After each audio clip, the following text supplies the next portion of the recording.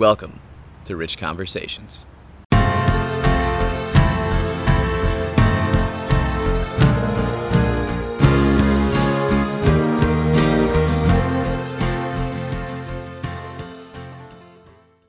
Welcome to Miami. This is actually the earliest I've recorded a podcast episode, catching me at the early hours. I thought, we're here in Miami. Why don't we talk about the observations and experiences we've had over the last few days? First thing I notice is the heat, and second would be the colors. Very vibrant. I would say the main colors that I see and observe: green, white, and blue. So the green with the vegetation, there's so much rain and heat that there's just life everywhere, and it's pretty incredible. Pink is probably another color I would say, but definitely blue, green, and white. White, I went to actually the Frost Science Museum, and they had this like block display up on the rooftop, and they had this like solar display, and you could put your hand on like a white textile or not textile, like a block, say a block, and then a black one, and the heat from the black one is a lot hotter.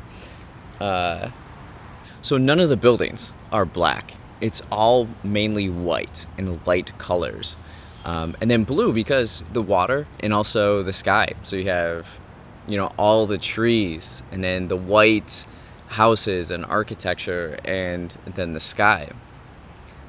It's interesting because the colors in Chicago, there's way more browns, a lot more industrial brick, right? So that's very interesting to me, and it's kind of uplifting. The hot weather and the colors, it's pretty nice. One of my favorite things I've been doing here is just getting up early, like usual, and journaling. But I come out here in the courtyard of our Airbnb.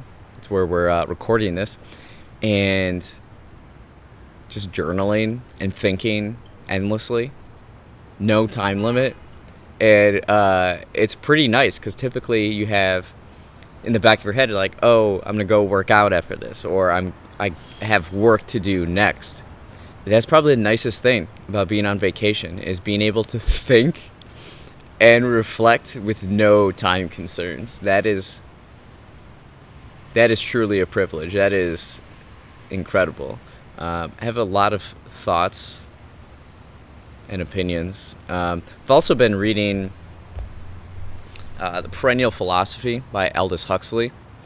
This is an intense book. It really is. I'm only like 18 pages in, because you really have to digest everything that he's saying. So this is like, he's looking at religions and spiritual traditions throughout the world and how they're all kind of similar in a way. Let's read some of the stuff I highlighted. Where there's a will, there is always an intellectual way. The capacities of the human mind are almost indefinitely great. Heck yeah. To become godlike is to identify ourselves with the divine element, which in fact constitutes our essential nature, but of which, in our mainly voluntary ignorance, we choose to remain unaware. This is an interesting one. Hence, the attempt to impose more unity upon societies than their individual members are ready for makes it psychologically almost impossible for those individuals to realize their unity with the divine ground and with one another. That is interesting. So it's intense. I've been reading that. The flora and the fauna are what stick out to me a lot. There's so many different plants I haven't seen before. When I see a palm tree, I'm instantly relaxed. I think paradise. I think vacation. And I wonder if people who live where there are palm trees, if they look at like northern like oak trees as paradise or vacation, or I don't know. Palm trees. The other day, so Bones and Ken and I, we were walking back from Miami Beach, and you see these like husks of palm trees that have like fallen on the ground, and I'm like, as we're walking places, I'm just touching every like possible plant, feeling the textures, and this palm tree, it was like wallpaper. It felt like wallpaper. It's this thickness and this smoothness, really interesting.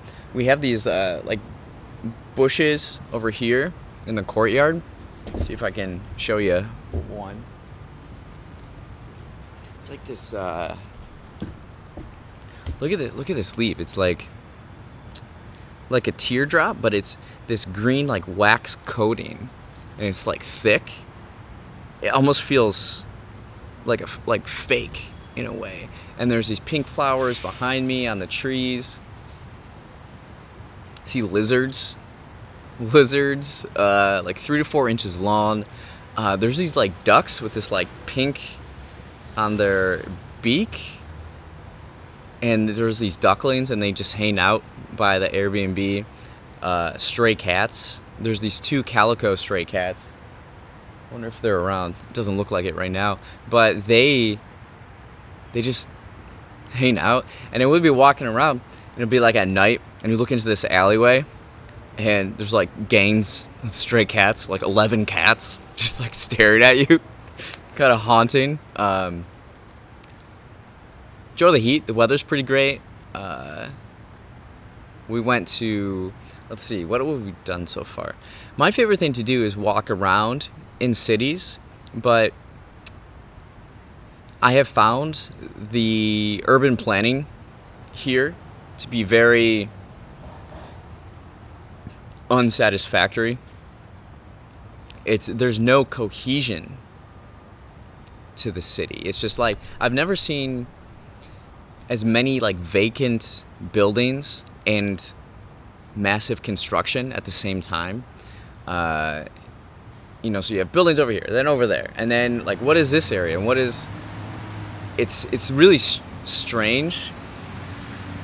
And as someone who just appreciates, planning and making it more enjoyable for the people that live there, and like have a flow to it, it's disturbs me.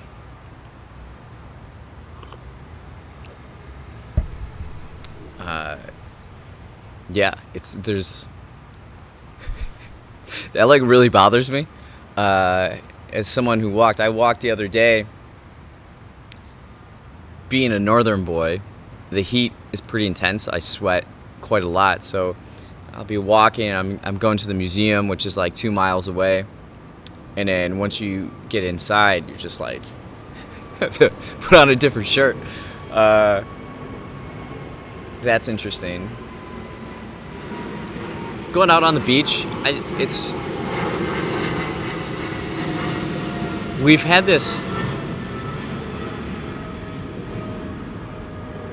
this conversation about like money here, and how if you go to like Miami Beach, there's all these Ferraris and Porsches and sports cars, fancy cars, and then we're walking back, and there's these massive houses. So we're walking back on Venetian Way, which is like over the water, and there's all these houses, like minimal style houses, right on the water with the boats.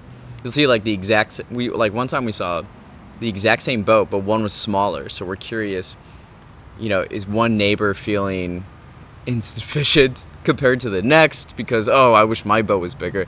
There's a lot of this, I think, keeping up with the Joneses here, using terms like the hedonic treadmill and what's the comparison one? I don't know what the psychological term for the scientific like keeping up with the Joneses, but from an outsider, if you live in Miami, you make a lot of money, you drive a Ferrari, you have a beautiful house and a boat. Objectively, that seems like an incredible life, and then living in the weather. But then, when you live here, if everybody that surrounds you has the exact same thing, like what's the point in a way? And can one still be happy? It seems like the happiness here, especially Miami Beach, and then you walk over to the mainland, I think it's a little different. Especially like the neighborhood we're in right now, I think it's the Design District. It's not as opulent, but it's an interesting thing. So we've been having conversations about like happiness, and most people would want this life, but is that life and the people that live that life truly happy?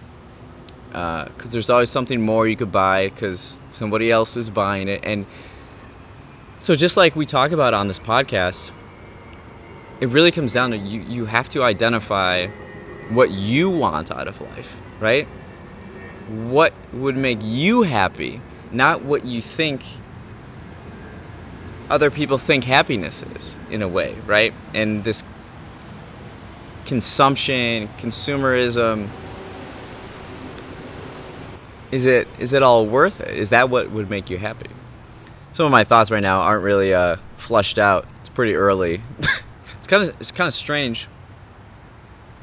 Everything's just kind of like spread out. Got to walk everywhere. Learned the buses are free right now because of COVID, but starting June, they won't be free. Good to know after I spent a couple of days just walking, sweat, heat exhaustion, drink some Pedialyte. I checked out the Perez Art Museum, Museum of Design and something or other in the Freedom Tower. That was interesting to know. There's this beautiful building called the Freedom Tower downtown, kind of by American Airlines Arena and the Frost Museum, the Perez Museum. And it's beautiful. There's a Cuban flag that flies out there. And I asked kind of the history of it. And the building in the 60s, when Cubans were coming here, Cuban exile, I'm not too familiar with the history, but they would use the building to house, shelter, feed Cubans and kind of help them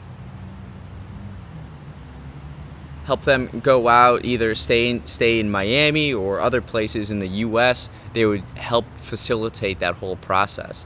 And the Cuban population here is very prevalent, Latin population. We've talked about how geography so often shapes culture and history. Geography, right? Something you don't see here are Asians. And it's not that Asians wouldn't like to live here. It's beautiful here. But like geographically, they're so far away, right? Instead, you have this population that has roots in the Caribbean and culture there, and they bring the culture here. So large Cuban population. My first Cubano sandwich, which is quite delicious, and just how the history and everything affects the individual culture. Some things we've done. We went to Wynwood, which is this area nearby where there's just like art everywhere, street art and murals, things like that. Very colorful, very vibrant. There's on the sidewalk, it's just littered with like inspirational quotes with people's Instagram handles.